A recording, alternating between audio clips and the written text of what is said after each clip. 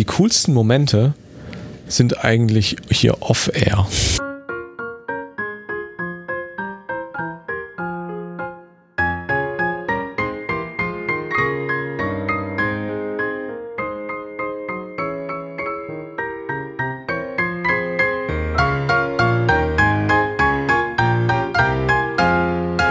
Hallo und herzlich willkommen zur nächsten Folge des Young Urban Anesthesiologists Podcast der Klinik für Anästhesiologie an der Universitätsmedizin Göttingen. Heute ist Juni, der 9. Juni, um genau zu sein. Das Wetter draußen ist schlecht. Wir haben immer noch Corona vor der Tür. In den USA sind schreckliche Unruhen nach den Ausschreitungen der Polizei oder nach dem Mord an George Floyd. Und jetzt brauche ich irgendwie einen positiven Spin, um in unseren Podcast reinzukommen. Ich habe Hilfe von dem Dr. Ralf Sowa und dem Clemens Grimm und wir wollten heute mal einen Schritt weggehen von der Basics-Reihe und wieder was Weicheres machen und hatten uns überlegt, dass wir mal zum Thema Übergabe sprechen, weil wir in unserem Alltag in den letzten Tagen so ein paar Erlebnisse hatten, wo wir dachten, das könnte man mal aufarbeiten oder das ist ein Punkt, über den man mal sprechen könnte. In der Medizin heißt es, oder gibt es eine Veröffentlichung vom Institute of Medicine, dass ungefähr 70% aller Zwischenfälle in der Medizin auf Kommunikationsprobleme zurückzuführen sind, also auf Human Factors. Das ist eine ganz so eine bahnbrechende Publikation der letzten Jahre gewesen und eine der ganz wesentlichen Schnittstellen, was Kommunikation im Alltag angeht, ist eben die Übergabe. Das ist was wir alle kennen aus verschiedenen Punkten. Ja, es gibt Übergaben aus der Präklinik im Schock-OP oder in die Notaufnahme, in die Klinik, dann intraoperativ von Anästhesist zu Anästhesist oder von Station zu Station oder von OP zu Station. Das sind alles Situationen, die mehr oder weniger standardisiert sein könnten, aber nicht müssen und die in unterschiedlichen, oder wie wir es erlebt haben, in ganz unterschiedlichen Qualitäten auch erfolgen. Was wir heute so ein bisschen machen möchten, ist versuchen zu beschreiben, wie man so eine Übergabe sauber und professionell über die Bühne bringt, weil das eben in unseren Augen total patientensicherheitsrelevant ist. So eine Schnittstelle ordentlich zu besetzen, zu bemannen. Wenn ich an Übergabesituationen denke, fällt mir auch gerade, wo du es erzählst, das erste Mal, wo man damit in Kontakt gekommen ist, ist ja wahrscheinlich im Studium, wo man dann irgendwann mal einen Patienten dem Oberarzt vorstellen durfte, irgendwo auf Stationen. Man dann ganz hastig versucht hat, die ganzen Sachen in seinem Kopf zu ordnen und einfach riesige Probleme hatte, diese ganzen Informationen zusammenzubringen, sodass irgendwie ein Schuh draus wird und wahrscheinlich waren die meisten Übergaben dann auch so. Da hat man irgendwie noch gelernt, ja, mit dem Namen und dem Alter vom Patienten anfangen ist eine gute Sache und vielleicht auch die Diagnose nennen und weswegen er da ist. Und danach wurde es dann meistens relativ mehr oder minder durcheinander und eigentlich wäre es ja schön, wenn wir sozusagen heute mehr Ordnung drin hätten, als wie es im Studium war. Das erste Codewort für die CME-Punkte lautet Übergabe. Vielleicht fangen wir so an, dass wir uns einfach vorstellen, wir bringen als notärztliches Personal einen Patienten in Schock-OP. Ja, das heißt, wir haben einen Patienten aufgenommen, fahren jetzt in unser Krankenhaus der Maximalversorgung und geht die Tür zum Schockraum, zum Schock-OP auf und dann bietet sich das klassische Bild, dass da eben lauter Menschen in Kasachs stehen, die wir im Zweifelsfall noch nie gesehen haben und jetzt müssen wir denen erklären, was wir mit unserem Patienten oder was wir für einen Patienten oder was für eine Patientin wir mitgebracht haben. Habt ihr da Ideen, Erfahrungen? Was ist euch da untergekommen? Na gut, ein klassisches Konzept ist ja natürlich diese ABCDE-Geschichte, anhand derer man inzwischen ziemlich strukturiert auch eine Übergabe im Schockraum-Szenario durchführen kann, die eigentlich von den meisten Leuten gekannt wird inzwischen. ABCDE ist so ein Schema eigentlich aus der Traumaversorgung oder aus der Notfallmedizin, wo man eben an den ersten paar Buchstaben des Alphabets sich entlanghangelt an den Symptomen, die unsere Patienten am schnellsten umbringen, in einer spezifischen Reihenfolge. Das ist bei uns Anästhesisten natürlich besonders beliebt und besonders tief eingebrannt in unser Verständnis. Deswegen reiten wir da gerne als erstes drauf rum. Teilweise weiß man nicht, wer ist der Schockraum-Leader, also wer ist hier überhaupt verantwortlich aktuell für das Team und für den Patienten, der übergeben werden soll. Das heißt, da spielen auch verschiedene Faktoren mit rein, die nicht unbedingt nur mit der strukturierten Übergabe einhergehen, sondern wo man einfach gar nicht weiß, wie ist die Organisation hier im Team, wer ist hier wer ist zuständig. Da gibt es verschiedene Konzepte, wie man das verbessern kann. Es haben ja auch alle Parteien, die da involviert sind, eine gewisse Erwartungshaltung an das, was jetzt gleich passiert. Ja. Also das empfangende Team vor Ort möchte nach Möglichkeit natürlich einen gut versorgten Patienten haben und dann alle Infos, die es um den Patienten braucht, um den dann ordentlich zu versorgen. Oder zu wissen, wo die Brennpunkte und Schwierigkeiten sind. Andersrum, wenn das Personal, was den Patienten bringt, möchte sich natürlich wünschen, dass im Schockraum jetzt speziell wirklich auch alle Parteien anwesend sind und dass es dann eine direkte Kommunikation geben kann, dass man weiß, wer ist mein Ansprechpartner oder Partnerin. Dafür hat man ja, glaube ich, auch die Trauma-Leader-Weste oder Aufschrift auf der Röntgenschürze dann gemacht, dass so ein Problem vielleicht schon mal ein bisschen behoben ist. Dann gibt es auch die Röntgenschürzen in verschiedenen Farben, dass man vielleicht schon erkennt, welche Fachabteilung trägt hier welche Röntgenschürze. Vielleicht müssen wir unser Göttinger Schock-OP-Modell dann nochmal ein bisschen erläutern. Wir haben hier ein 4 bis 5-stufiges System, das wir mit Farben kodieren.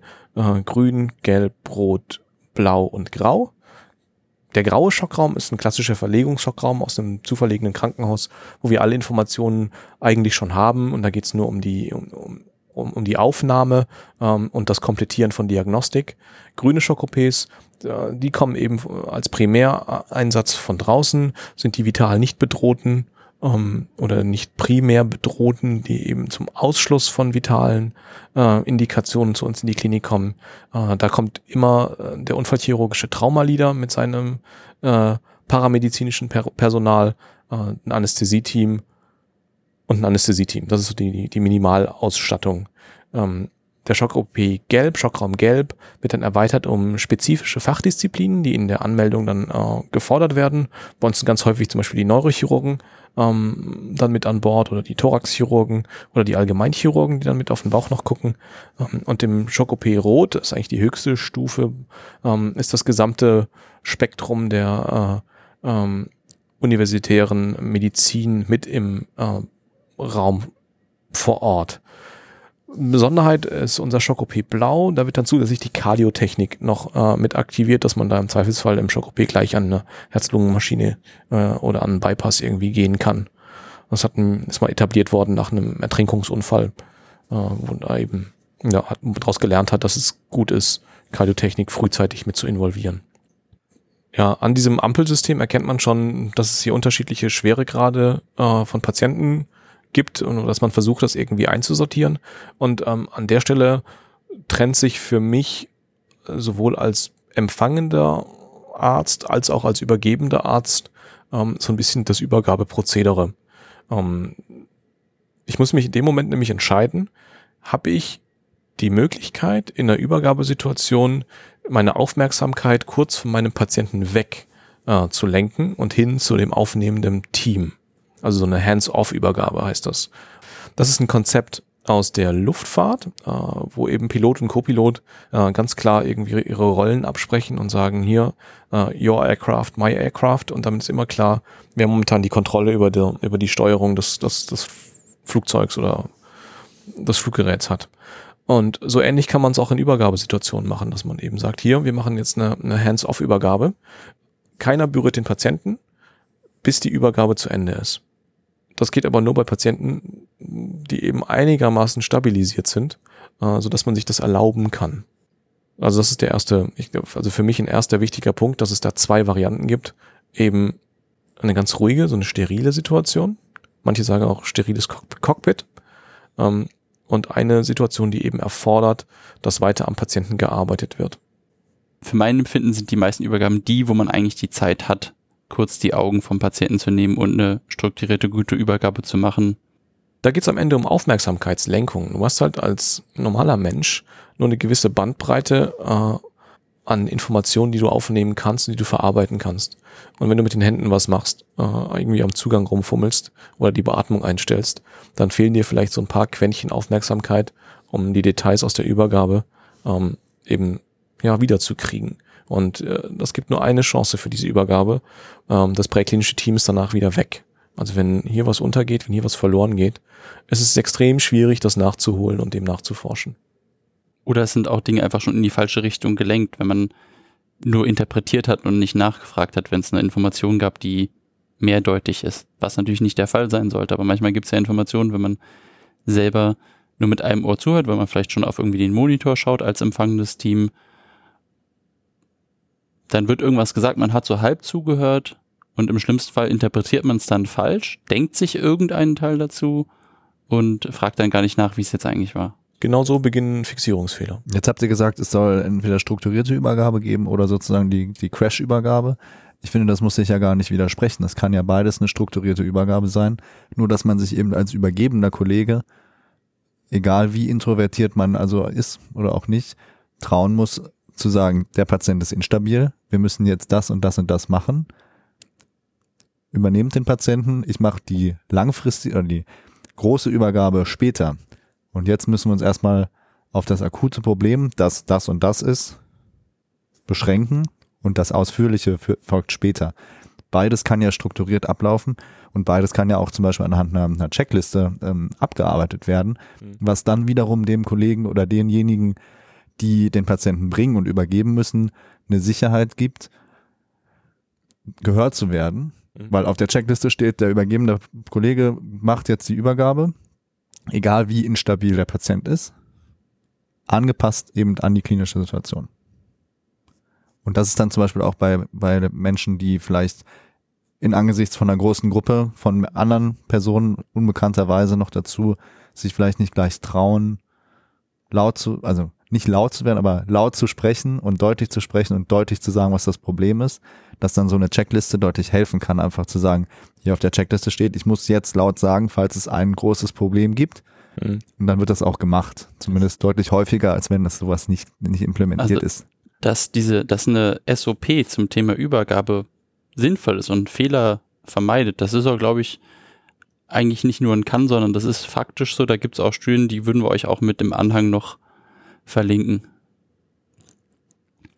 Und das hilft halt auch in so einer Situation, wo viel Anspannung, viel Stress dabei ist. Wenn man jetzt einen Grund hat, in den Schockraum zu fahren, und wir stellen uns jetzt mal einen Patienten vor, der schon auch wirklich eher so ein Schockraum-Kategorie Gelb oder Rot sogar ist, also viel Stress, wo man selber unter Stress ist, da gibt es ja auch genügend Wissenschaftler, die sich damit auseinandergesetzt haben, dass unsere kognitiven Fähigkeiten einfach unter diesem Stress immer weiter zurückgehen. Also unsere Aufmerksamkeitsspanne, unsere Fähigkeit, Multitasking zu machen, unsere Fähigkeit, unsere eigene Struktur zu halten und rationale Entscheidungsprozesse zu machen. Das ist alles unter Stress weniger und jeder kann sich dann vielleicht noch daran erinnern, das erste Mal als Notarzt in den Schockraum zu fahren, ist eine unheimliche Belastungssituation, weil da viele Leute einem gegenüberstehen, die meistens viel mehr Berufserfahrung haben als man selbst. Das sollte eigentlich keine Rolle spielen, ist aber leider in der Medizin manchmal so, dass diese hierarchischen Strukturen dann Übergaben in irgendeiner Weise negativ beeinflussen können, weil da einfach zu viel daraus abgeleitet wird, was da vielleicht gar nicht hingehört. Und wenn man dann eine feste Struktur hat zu einer Übergabe, die vielleicht auch von dieser ganzen Klinik gelebt wird, dann weiß ich als Sender, trotz Stressreaktion kann ich mich daran langhangeln. Das sind ja beispielsweise A, B, C, D, E oder auf der Intensivstation haben wir Organsysteme, die wir nacheinander abarbeiten und alle anderen Schemas, die es auch so gibt. Aber wenn alle das gleich denken, dann kann man das auch unter Stress besser und vor allem ist auch mein Empfänger, wenn der in diesem gleichen Schema denkt, dann weiß der auch, zum Blutverlust kommt da noch, weil das ist ja eigentlich da hinten erst in diesem Schema. Ja, also das Stichwort, was hier fällt, ist das geteilte mentale Modell, das bei allen irgendwie gleich sein soll. Und das muss trainiert werden. Das muss geübt werden. Oder einer der Hauptfaktoren ist, wie du schon gesagt hast, die Unternehmenskultur in Anführungszeichen. Ja, also die Kultur des Hauses hat maßgeblichen Einfluss darauf, wie diese Übergaben stattfinden und wie im Endeffekt das Outcome für den Patienten auch ist. Ja, das aufnehmende Team muss irgendwie bereit sein, den Patienten aufzunehmen. Also da geht die Kultur irgendwie los. Wenn ich einen Schockraum mitverantworte oder mitleite als eben diensthabender Anästhesist, dann versuche ich mein Team auch so ein bisschen darauf vorzubereiten, was wir eigentlich für Informationen haben, was uns jetzt gleich erwartet.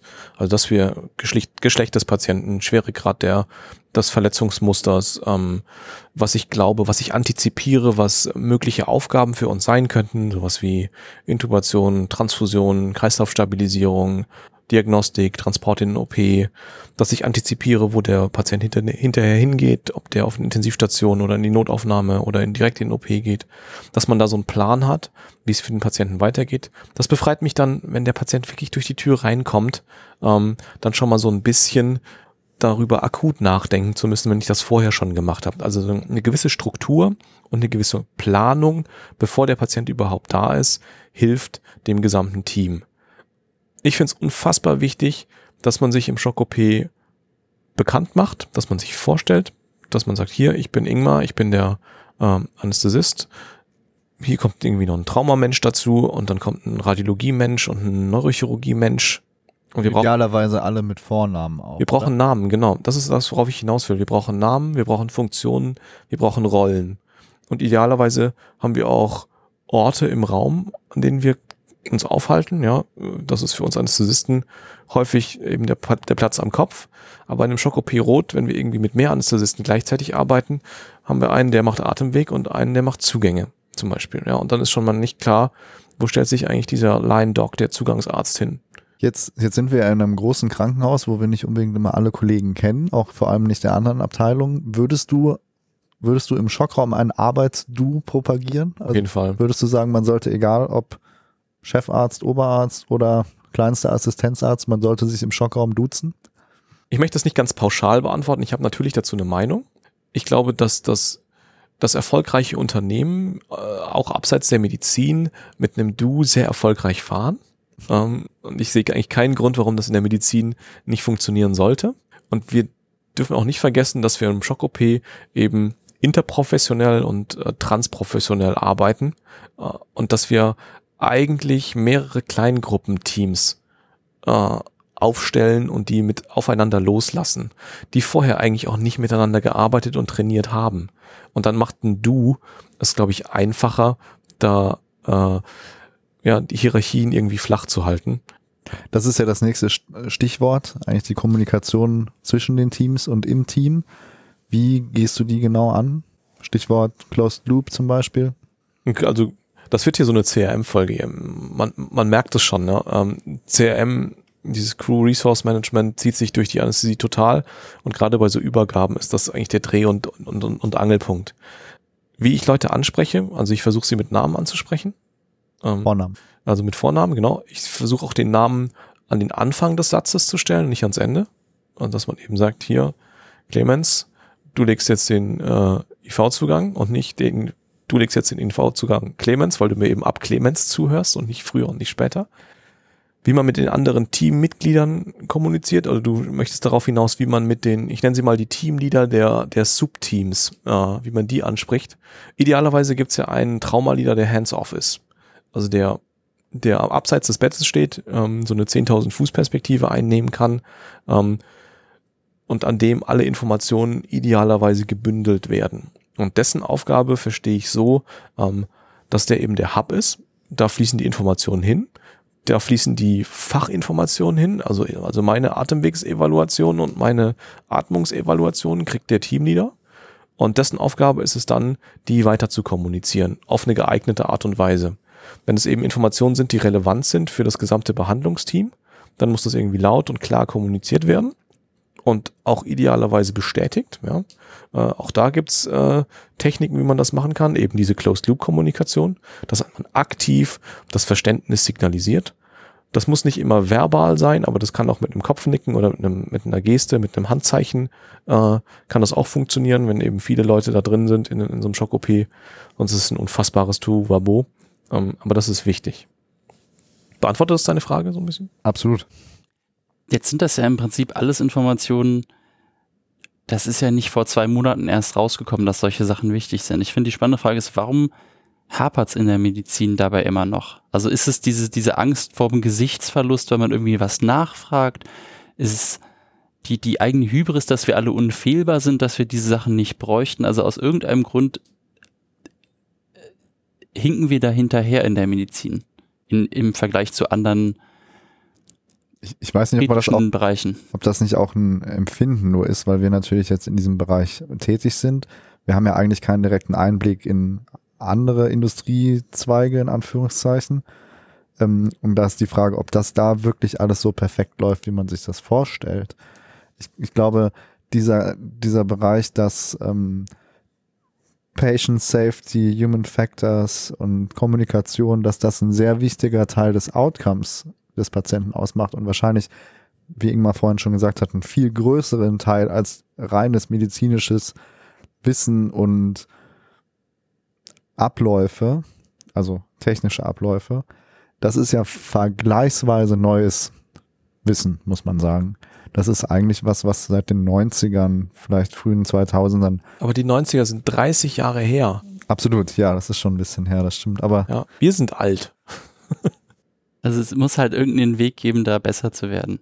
Und ich glaube, dass es Disziplinen gibt, also wie die Luftfahrt zum Beispiel, bei denen der Fokus auf Struktur, Nutzen von Checklisten, Implementieren von Simulationen einen ganz anderen Stellenwert hat als in der Medizin. Also hier feiert man sich ja immer noch, also in der Medizin, wenn man sagt, hier, wir machen ein Simulationsausbildungskonzept oder wir simulieren mal. Das ist dann noch eine Ausnahme manchmal. Das ist manchmal noch eine Ausnahme. Oder dass man eben interprofessionell überhaupt mal was trainiert für einen Ernstfall oder dass man kritische Situationen trainiert. Und vor allem, dass man mit anderen Abteilungen zusammen trainiert, ist ja noch mehr Ausnahme, als dass man das vielleicht im eigenen Team macht. Und woran das liegt, Ralf, ich weiß es nicht. Also ich glaube, dass diese Hybris da durchaus ein Faktor ist. Ich glaube, dass wir aus der Medizin, oder ich spreche jetzt wieder aus so einer Arztperspektive, wir sind ja eine relativ selektierte Menschengruppe. Wir sind alle irgendwie Typen gewesen, die in der Schule keine großen Probleme hatten. Und dann ist uns im Studium auch so eine Can-Do-Attitüde erzogen worden oder anerzogen worden, wenn man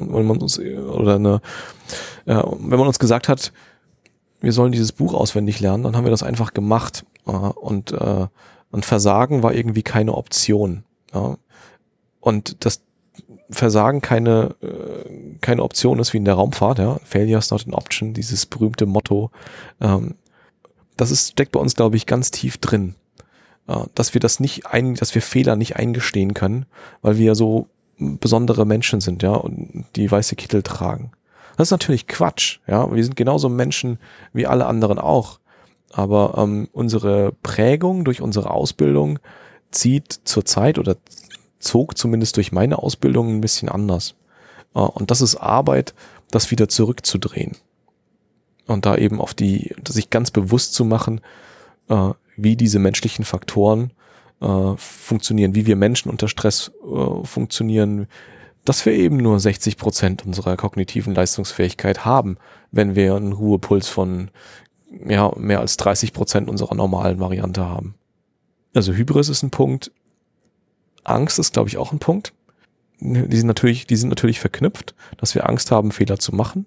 Wir sind in so einer exponierten Position, wenn wir irgendwie eine große Übergabe im Schock-OP machen.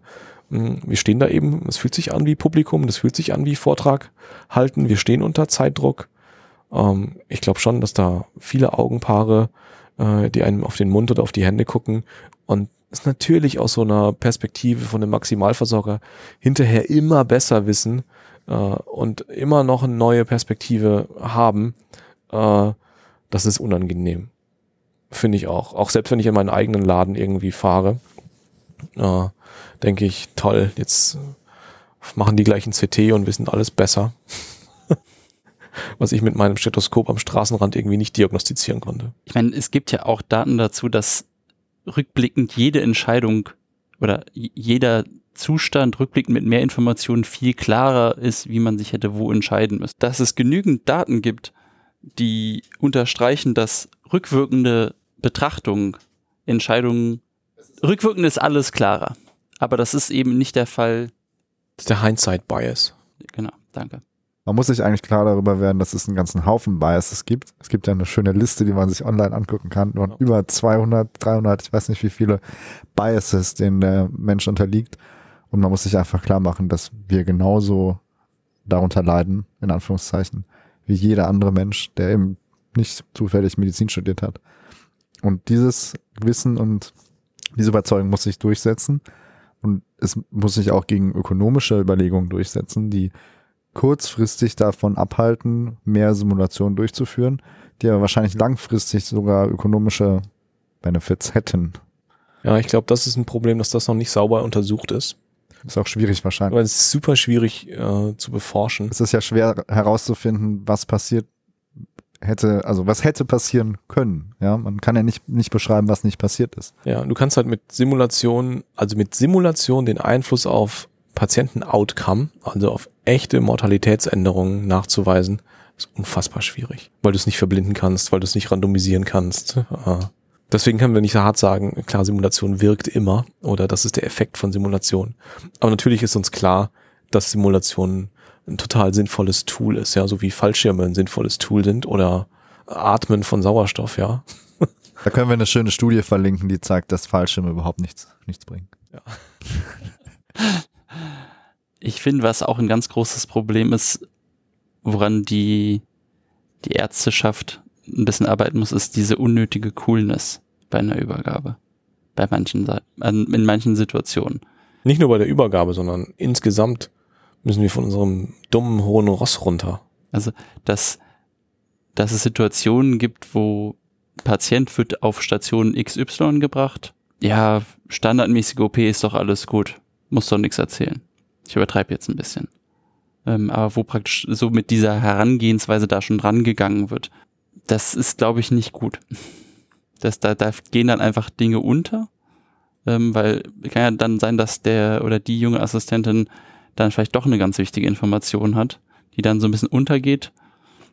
Oder auch der aufnehmende Kollege vielleicht noch jung und unerfahren ist und offensichtliche, in Anführungszeichen, Dinge nicht weiß. Es geht wieder in Richtung des mentalen Modells. Also wenn man an einem Ort arbeitet, wo völlig klar ist, was damit gemeint ist, dass es eine total normale OP war und dass es ein total normaler Patient ist. Und wenn das 100%ig klar ist, was es nie ist, dann kann man das vielleicht so machen. Also man kann es nicht so machen.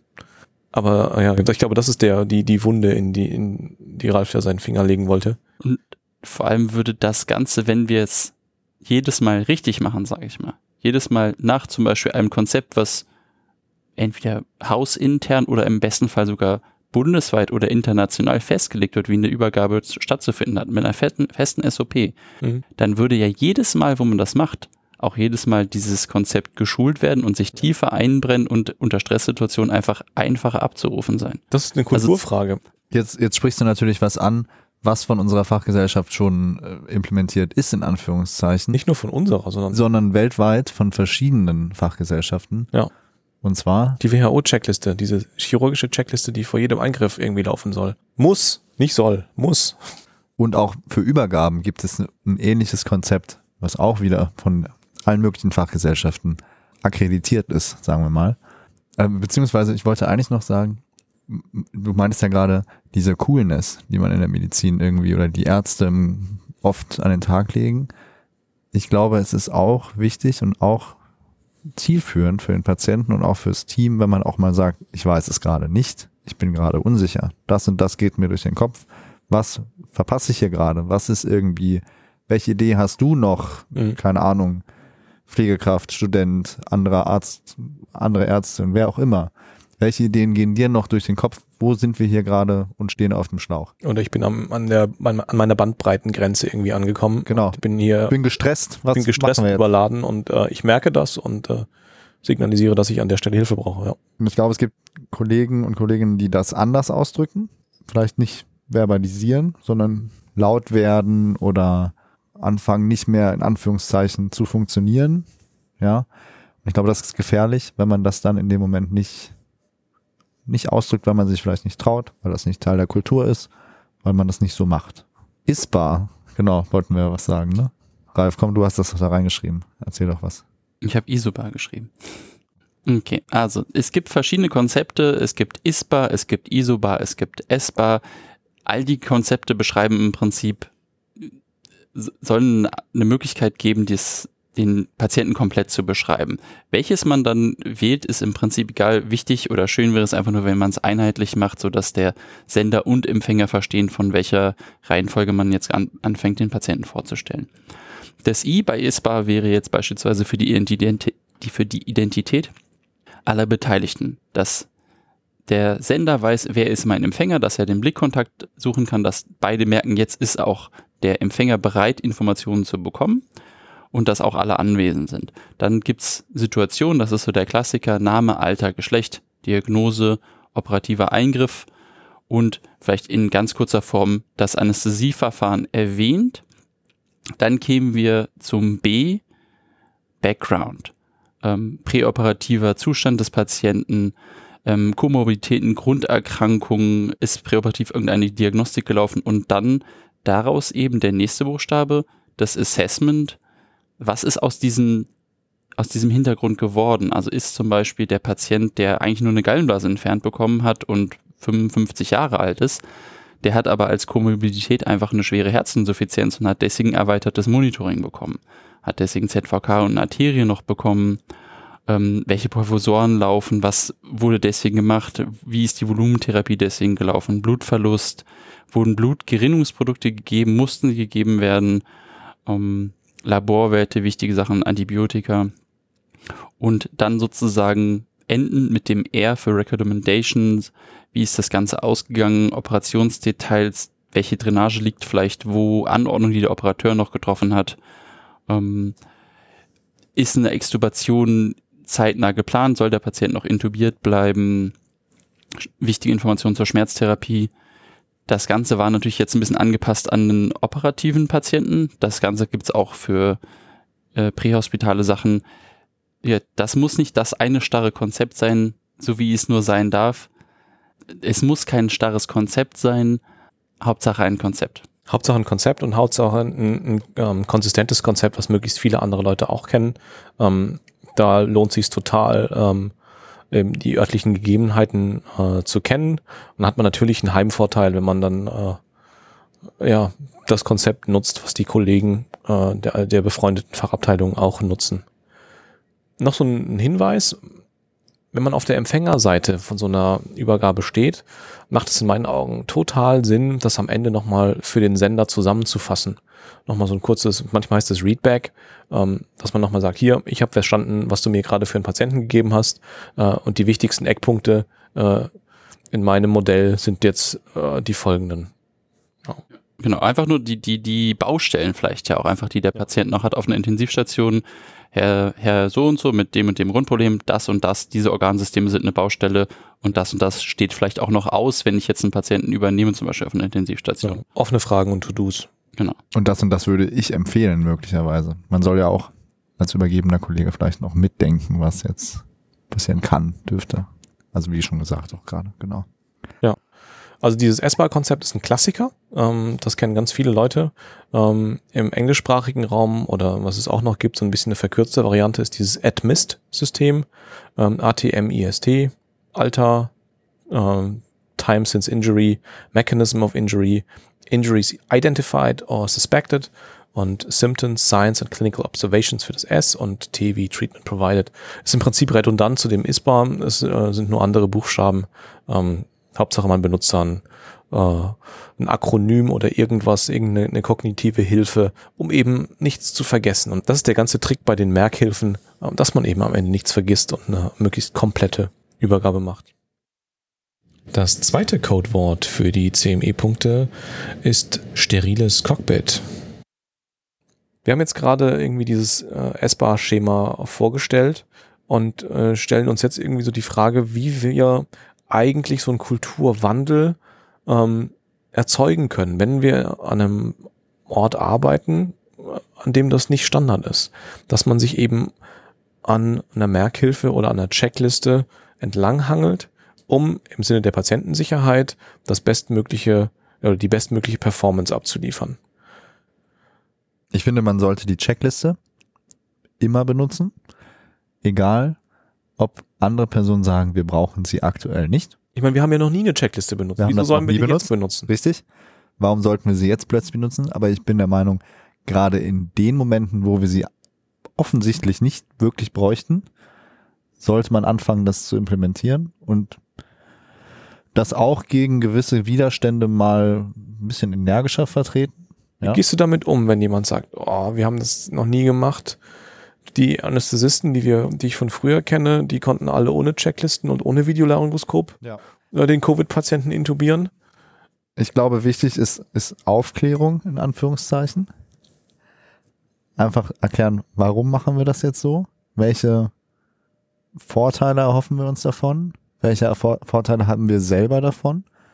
Ja, also damit meine ich jetzt zum Beispiel, einerseits leidet natürlich der Patient im Extremfall darunter, aber man leidet ja auch als medizinisches Personal unter einem medizinischen Zwischenfall. Natürlich nicht in dem gleichen Ausmaß wie der Patient, aber man geht abends nach Hause und denkt sich, hoffentlich ist nichts Schlimmes passiert natürlich, aber im Zweifelsfall leidet man auch psychisch darunter. Das kann man mit erwähnen. Und dann natürlich die medizinische Evidence sozusagen. Warum benutzen wir Checklisten? Seit wann ist das? Warum ist das so? Was steht da drauf? Welche Vorteile erhoffen wir uns davon? Einfach erklärend wirken. Also was, glaube ich, völlig kontraindiziert ist einfach dann laut zu werden und sich durchzusetzen und zu sagen, wir machen das jetzt so, weil das ist irgendwie in der SOP drin oder so. Pech gehabt. Sondern ich glaube, es ist ganz wichtig, dann wirklich zu erklären, zu erläutern, die Leute mit einzubinden, und es auf der Schiene zu versuchen. Genau, also ich finde das Einbinden, dass alle Teammitglieder halt darum wissen, dass es das überhaupt gibt, ist schon mal ganz wichtig, dass es diese Checklisten gibt und ein Verständnis dafür zu schaffen, dass es nicht darum geht, dass das irgendwie unser Unwissen oder unsere Schwäche sein soll, dass wir irgendwie auf den Zettel gucken müssen, sondern dass allen Leuten klar ist, eine Checkliste durcharbeiten hat nichts damit zu tun, dass ich mir das nicht selber merken kann, sondern dass ich mich selber kontrolliere und eine zusätzliche Sicherheitsebene einfach schaffe. Oder dass du kognitive Ressourcen für andere Dinge freisetzt. Ich glaube, das ist ganz wichtig in der ganzen Summe des medizinischen Personals ein Verständnis dafür zu schaffen, dass es kein Schwächesymbol ist, weil das ist ja das, wovor so viele Angst haben, Schwäche und irgendwie irgendwas zu zeigen, was inkompetent wirken könnte, wenn man auf eine Checkliste guckt. Ja, aber ich glaube, es ist eigentlich ein Zeichen von, oder nicht eigentlich, es ist ein Zeichen von Professionalität und Sicherheit, sich eben auf Merkhilfen zu berufen. Ja, das ist GABA und RAL und wie sie alle heißen, die sich mit CRM beschäftigt haben, propagieren das knallhart, dass Merkhilfen nutzen eben super sinnvoll ist. Und ja, das ist ein Kulturwandel, weil Checklisten eben, ein Phänomen will ich es nicht nennen, aber Checklisten sind eben was es noch nicht immer gibt, aber was sich eben in der Zeit, in der es das gibt, bewährt hat. Und ich glaube, dass wir als medizinisches Personal, die davon so überzeugt sind, das einfach vorleben müssen. Dass es für uns zum Alltag gehört, Checklisten zu nutzen, dass es für uns dazu gehört, Merkhilfen zu benutzen, dass es für uns dazu gehört, auch mal Nichtwissen zugeben zu können oder auch Fehler eingestehen zu können und das nicht irgendwie zu vertuschen oder unter den Tisch fallen zu lassen. Man muss sich aber gleichzeitig bewusst sein, dass es das Paradox gibt, dass wenn man eine Checkliste gegen Widerstände benutzen will, dass das möglicherweise sogar die Patientensicherheit in dieser speziellen Situation verschlechtern kann, weil man eben gegen teilweise extreme Widerstände anarbeiten muss, was aber einen natürlich nicht davon abhalten sollte, jetzt immer wieder erklärend einzuwirken und das vorzuleben. Aber da muss man zumindest, wenn man damit beginnen möchte, das zu implementieren, das im Hinterkopf behalten. Ich würde vielleicht einen Kulturwandel nicht nachts um 2 bei einem superkritischen Patienten versuchen zu beginnen, sondern auch Checklisten haben eine Lernkurve, auch Checklisten müssen irgendwie durch Prozessoptimierung laufen und den örtlichen Gegebenheiten angepasst werden. Das muss auch trainiert werden. Und dann sind wir wieder bei unserer alten Leier, dass wir an Training eigentlich nicht vorbeikommen und dass das einfach der Eckpfeiler von einer exzellenten Patientenversorgung ist. Und insbesondere Training mit allen Berufsgruppen. Ja, interprofessionelles Human Factor Training. Ja. Wir müssen nochmal mit Michael Faulstich und Max Euler über Checklisten reden. Ja. Ganz explizit. Im nächsten Abschnitt möchten wir uns mit ein paar Publikationen beschäftigen oder noch in weiteren Konzepten, die sich auch mit der Thematik der Übergaben beschäftigen. Es gibt eine Publikation, da müssen wir so einen gewissen Interessenskonflikt oder einen kleinen Disclaimer anfügen, weil die maßgeblich verantwortet wird von einem unserer leitenden Oberärzte, dem Dr. Leif Sager. Der hat in Anesthesiology eine Studie veröffentlicht, Intraoperative Transitions of Anesthesia Care and Postoperative Adverse Outcomes. So heißt die. 2014 in Anesthesiology erschienen und da steht Folgendes drin, Ralf.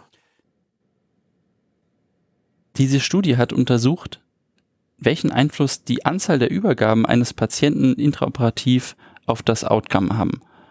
Und es ist so, dass je mehr Übergaben oder je häufiger der Anästhesist oder die Anästhesistin gewechselt wurde für einen Patienten, desto mehr Zwischenfälle gab's. Und das unterstreicht nochmal, wie wichtig es ist, dass wir Übergaben ordentlich und richtig machen, weil sie einfach einen Risikofaktor für das Patienten-Outcome darstellen.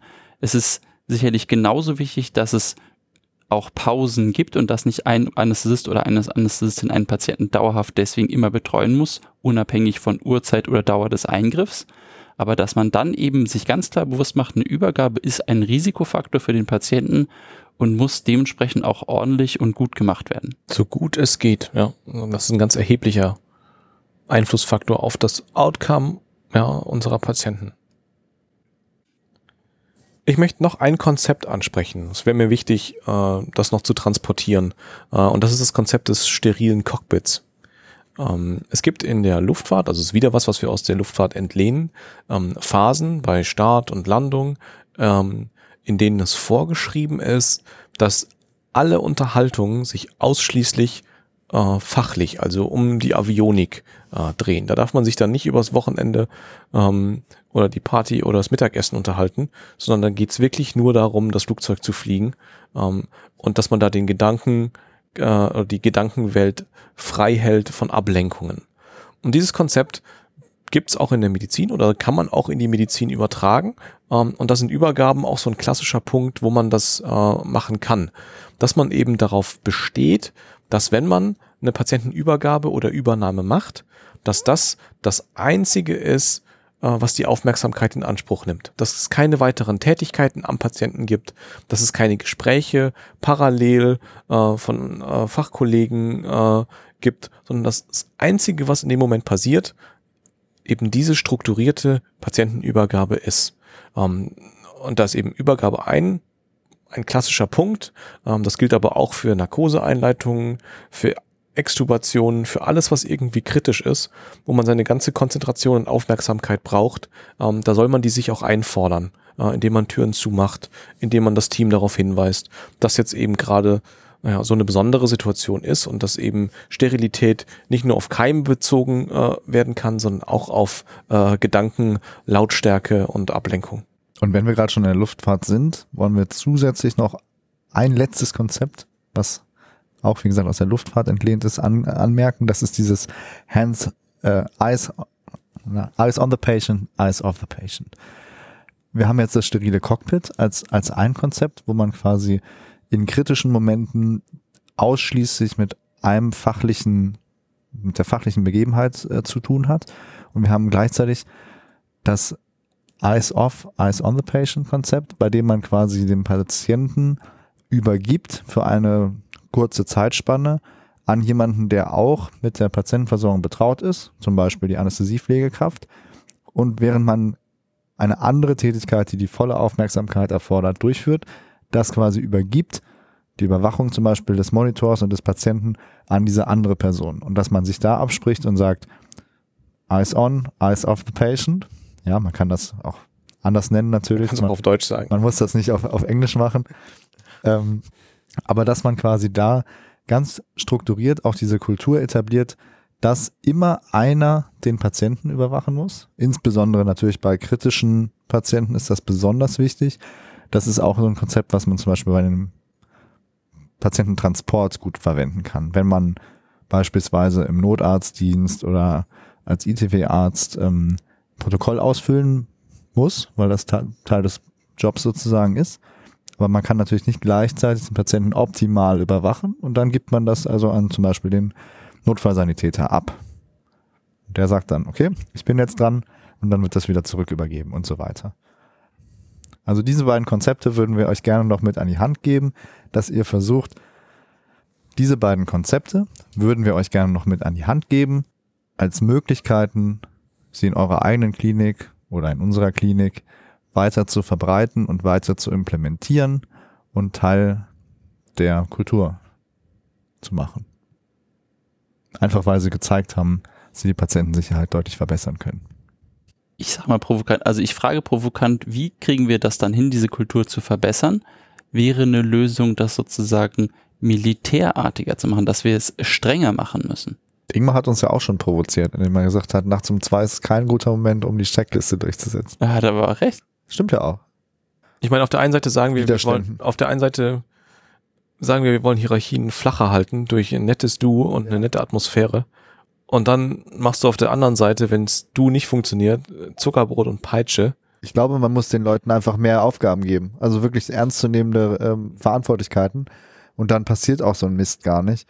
Wenn zum Beispiel die Pflegekraft oder der Jungassistent eine verantwortungsvolle Aufgabe haben, die sie in dem Moment übernehmen müssen, dann hören die auch zu, weil dann ist das wichtig für die.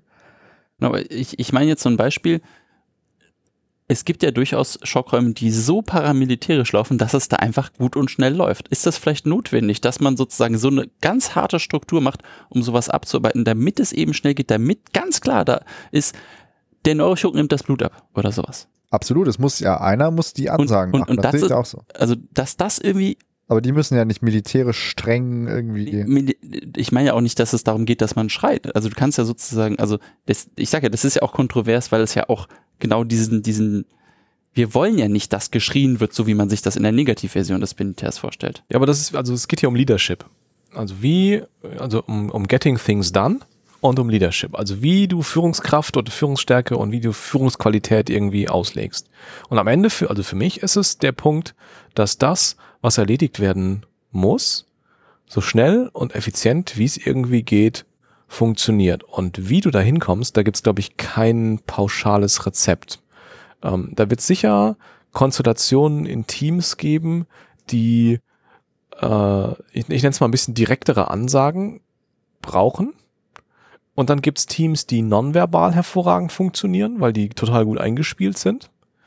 Aber ich glaube, das ist ja eigentlich das, was auch in dem Reed-Weingart-Podcast zuletzt durchkam, wo er dann gesagt hat, mit meinem Sidney Hems-Team mache ich das so und so, da stelle ich mich nach hinten, ich weiß, jeder kennt seinen fucking Job, ich muss hier nicht irgendeinen anweisen, das oder jenes zu tun. Wenn er aber ins Nachbarkrankenhaus fliegt, wenn er da irgendwie in dieser Notaufnahme ist, wo er nicht so oft ist oder irgendwie so, ich weiß nicht, wo der überall arbeitet, dann hat er da teilweise Teams, die er nicht kennt und bei denen er dann teilweise auch merkt, nicht so oft getan, nicht so oft zusammen und so.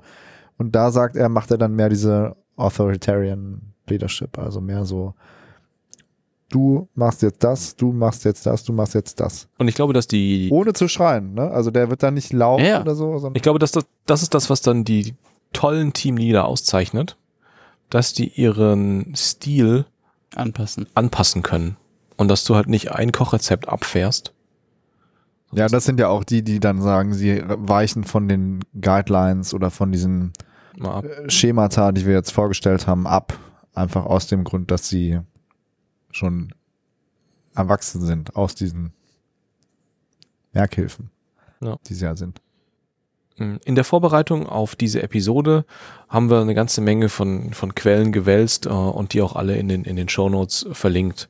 Auf ein paar sind wir da möchten wir einen besonderen Augenmerk drauflegen. Für mich ist das ein Talk, der mal auf einer SMAC-Konferenz gehalten wurde von Amal Matou, der die wichtigsten Botschaften aus dem Film The Princess Bride, was wirklich ein großartiger Film ist und eine absolute Sehempfehlung, was der daraus für seine Intensivmedizin gelernt hat. Und da gibt's auch ein Slide, wo es um Kommunikation und Übergabe und dieses ESPA-Konzept geht. Also das ist eine absolute Empfehlung von meiner Seite. Dann gab's vor kurzem einen Podcast von Scott Weingart aus der M-Grade-Reihe, wo er sich mit Cliff Reed, das ist der leitende Mediziner des Luftrettungsteams aus Sydney Hams, der sich über Leadership im Schock-OP beschäftigt. Das ist auch ein toller, sehr empfehlenswert, sehr empfehlenswerter Podcast, der auch jetzt ganz aktuell ist und dem wir auch ein bisschen Inspiration hier gezogen haben. Was haben wir noch? Die beiden gehen auch in ihrem Podcast noch auf ein Paper ein von Hicks, auch bekannt in dieser Formwelt, der im Prinzip mit Kollegen zusammen die Human Factors nochmal seitenweise beleuchtet. Und seitenweise klingt jetzt so negativ, aber es ist wirklich ein spannendes Paper, sehr interessant. Viel über Schockraumversorgung und so weiter, was man daraus lernen kann. Verlinken wir auch in den Shownotes.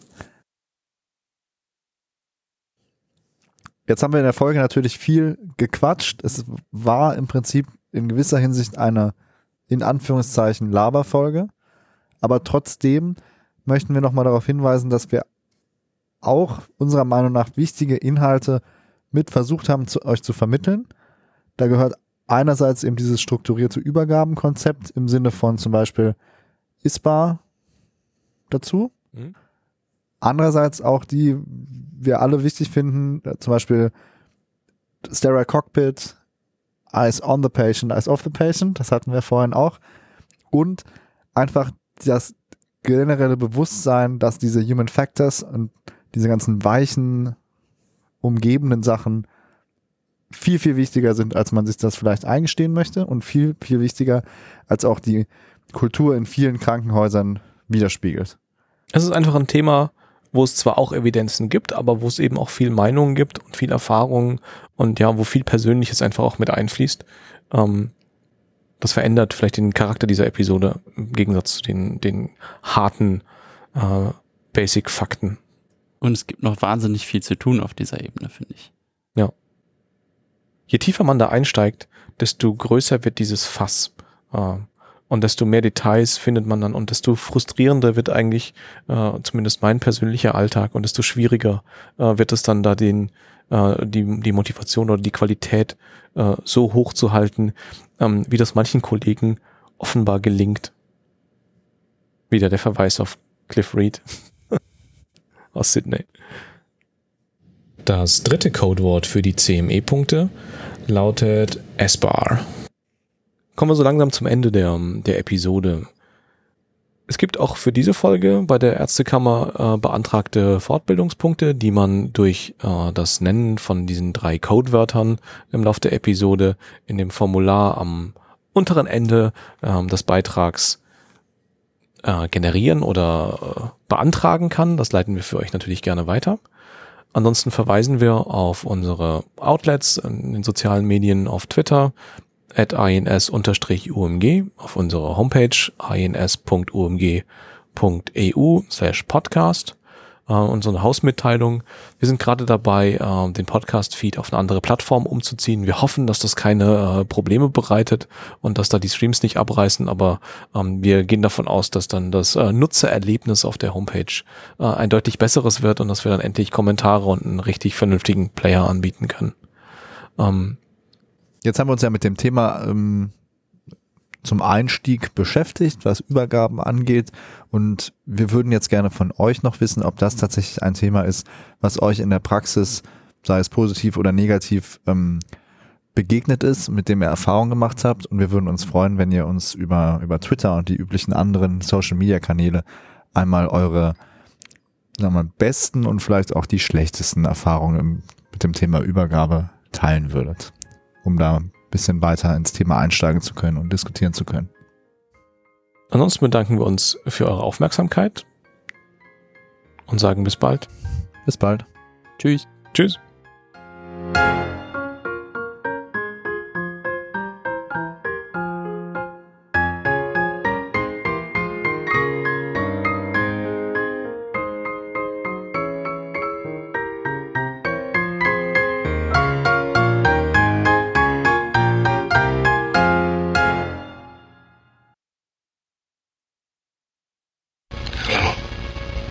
My name is Inigo Montoya. You killed my father.